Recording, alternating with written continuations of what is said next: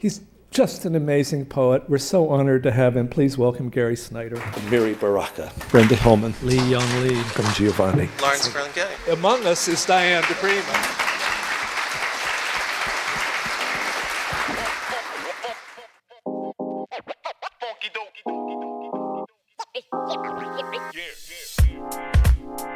Welcome to Poetic Pontification, a podcast that talks all things poetry in the East Bay. I'm your host, Melina, and this week we're talking lunch poems. Lunch Poems is a noontime poetry reading series here on the UC Berkeley campus, and it takes place once a month. It's started in part by this man. Robert Hass, and I was for 30 years, a professor of English at Berkeley. Now, he's being modest. He was also the Poet Laureate of the United States for a few years, and a really big part in making UC Berkeley's Lunch Poems program come alive. Back in 1994, Robert Hass and two others came together to create Lunch Poems, a noontime poetry reading series that lasts an hour and takes place in UC Berkeley's Morrison Library, a really big event that continues to this day. Now, the other two big names in the creation of this program are Zach Rogo and Natalie Gerber. At the time of the program's creation, Natalie Gerber was a PhD student here at Berkeley, and Zach Rogo was an English professor. And all three had a distinct love for poetry. It was initially Zach's idea to create the program, but all three worked together to actually make it happen. Now, there's three other names to note here. First is David Dewar, Director of Development. He did all the outreach. He got them the funding in the beginning when there was very, very little. Tom Leonard was Director of the Library, who got them the space in Morrison Library at UC Berkeley. And Giovanni Singleton is a poet herself who both performed and helped bring in poets to speak at the program. And the main idea was just a couple of people who love poetry thinking that the world should be full of it. And because it was this ragtag group of people, Lunch Poems was very small when it started out. Natalie was actually shocked to see what it's become today. When I looked up Lunch Poems after I got your call, I was like, damn, look at all the sponsors they have. We did not have that. We were literally running it on sweat and goodwill. But despite its growing size, the mission of the program has remained. Initially, when Natalie and everyone else was starting out, they really wanted to make sure they took away the pretension of poetry. There was no sense of hierarchy. There was a sense of coming together around language. And that coming together really depended on the physical location of the program. It's held in UC Berkeley's Morrison Library, as I've mentioned, and I'll describe what that looks like in more detail in just a second. But what you need to know right now is that the poets read at a lectern on the same level as the audience, and Natalie speaks to this phenomenon in a really interesting way. There was something visceral about the series overall, because a poet was reading at a lectern, but it wasn't a lectern that was on a stage. It was a lectern that was on the same height and in many cases underneath the heads of people craning from above down to see.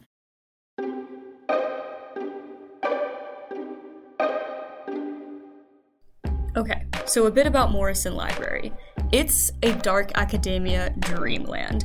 You've got dark wood everywhere, there's couches in deep jewel tones, people are sprawled out with books, there's a huge sign everywhere that says no laptops allowed. You feel like you're stepping onto the set of Dead Poets Society or some library at Hogwarts or the thumbnail of a dark academia YouTube video. It's a really cool library. And when Natalie mentions that there are people looking down at the poet, it's because it's two levels. There's this tiny little place above the library, sort of on one corner, and there's these little balconies that you can look down at the main level of the library from. And according to Bob, there have been events where there are so many people so excited to see a poet that they have to cram up there and look down over the banister to see the poets perform.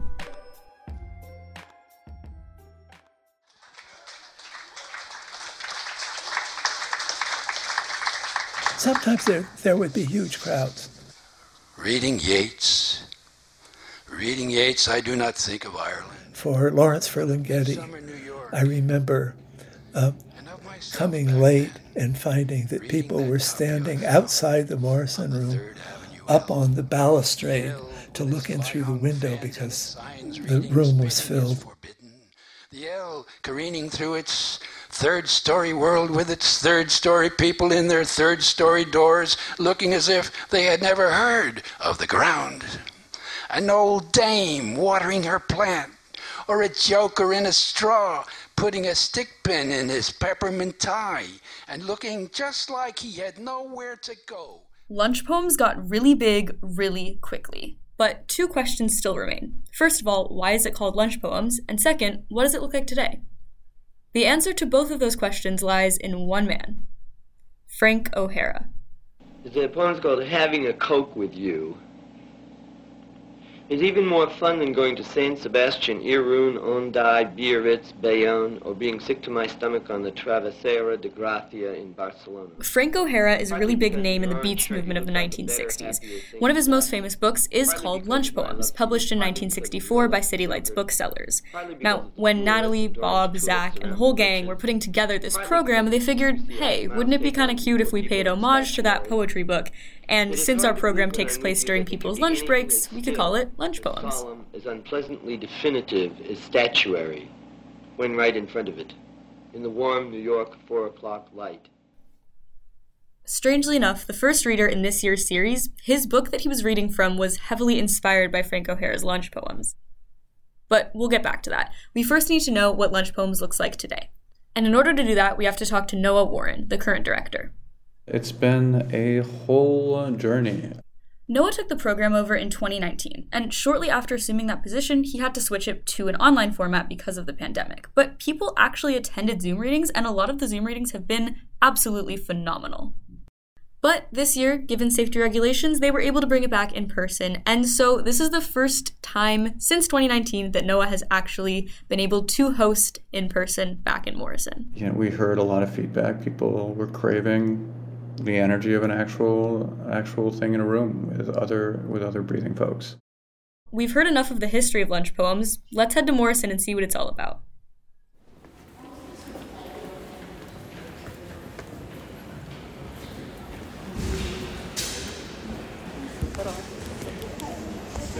Hi there. It's 12:10 now. We'll give another minute or so for people to filter in. But I want to just first welcome you to the resumption of in-person readings for Lunch Poems, which were really so... The library was packed. We weren't quite to capacity of people hanging over the banisters, but people were there and they were excited. You could feel this ready energy just buzzing throughout the room. It is to be back in Morrison. Such a privilege, such a delight, and to be able to experience the kind of energy that poetry can fill a room with, I think it's been something that's been sorely missed. The first reader of this year's lineup is Alex Dimitrov, and he was reading from a collection of his called Love and Other Poems that came out in 2021. Alex's book was heavily inspired by Frank O'Hara's Lunch Poems. I'm not sure if this was intentional, but he makes direct reference to the original piece constantly throughout his work. There's just something really sweet and full circle about the fact that we're finally back in person in Morrison Library, and we're subtly paying homage to the creation of the program itself. I'm delighted to welcome to Berkeley into this space one of the best and most interesting poets writing today, Alex Dimitrov.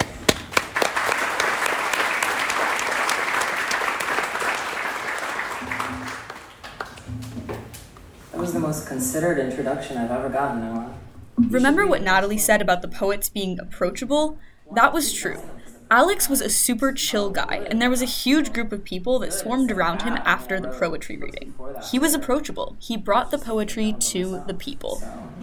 And I was not feeling good. You know what's really funny? I was broke when I wrote this book, quite literally. And I didn't have healthcare for 2 years because I was adjuncting. And I was happier than I've ever been.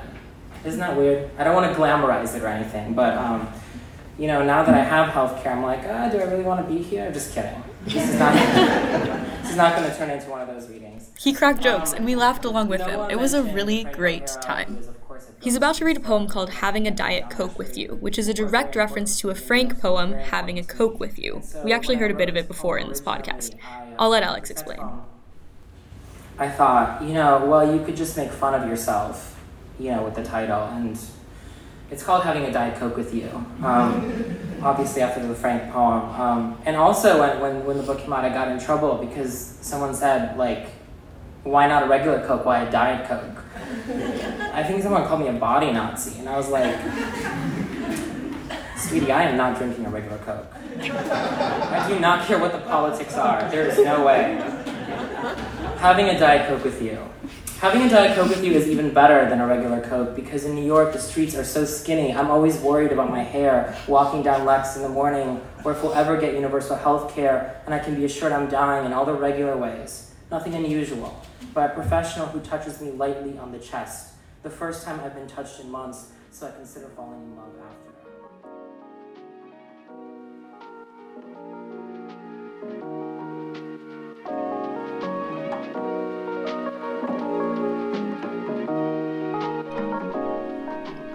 Lunch Poems has a really rich history. It's helped unite poets inside of Berkeley, outside of Berkeley, and honestly, around the world. It's been a driving force of poetic documentation for the past 30 years. From the ragtag group of people that created this in the 90s to the really large event that it's become today, Lunch Poems has provided a space for people to just come and listen to poetry, especially from poets they might not have already known about.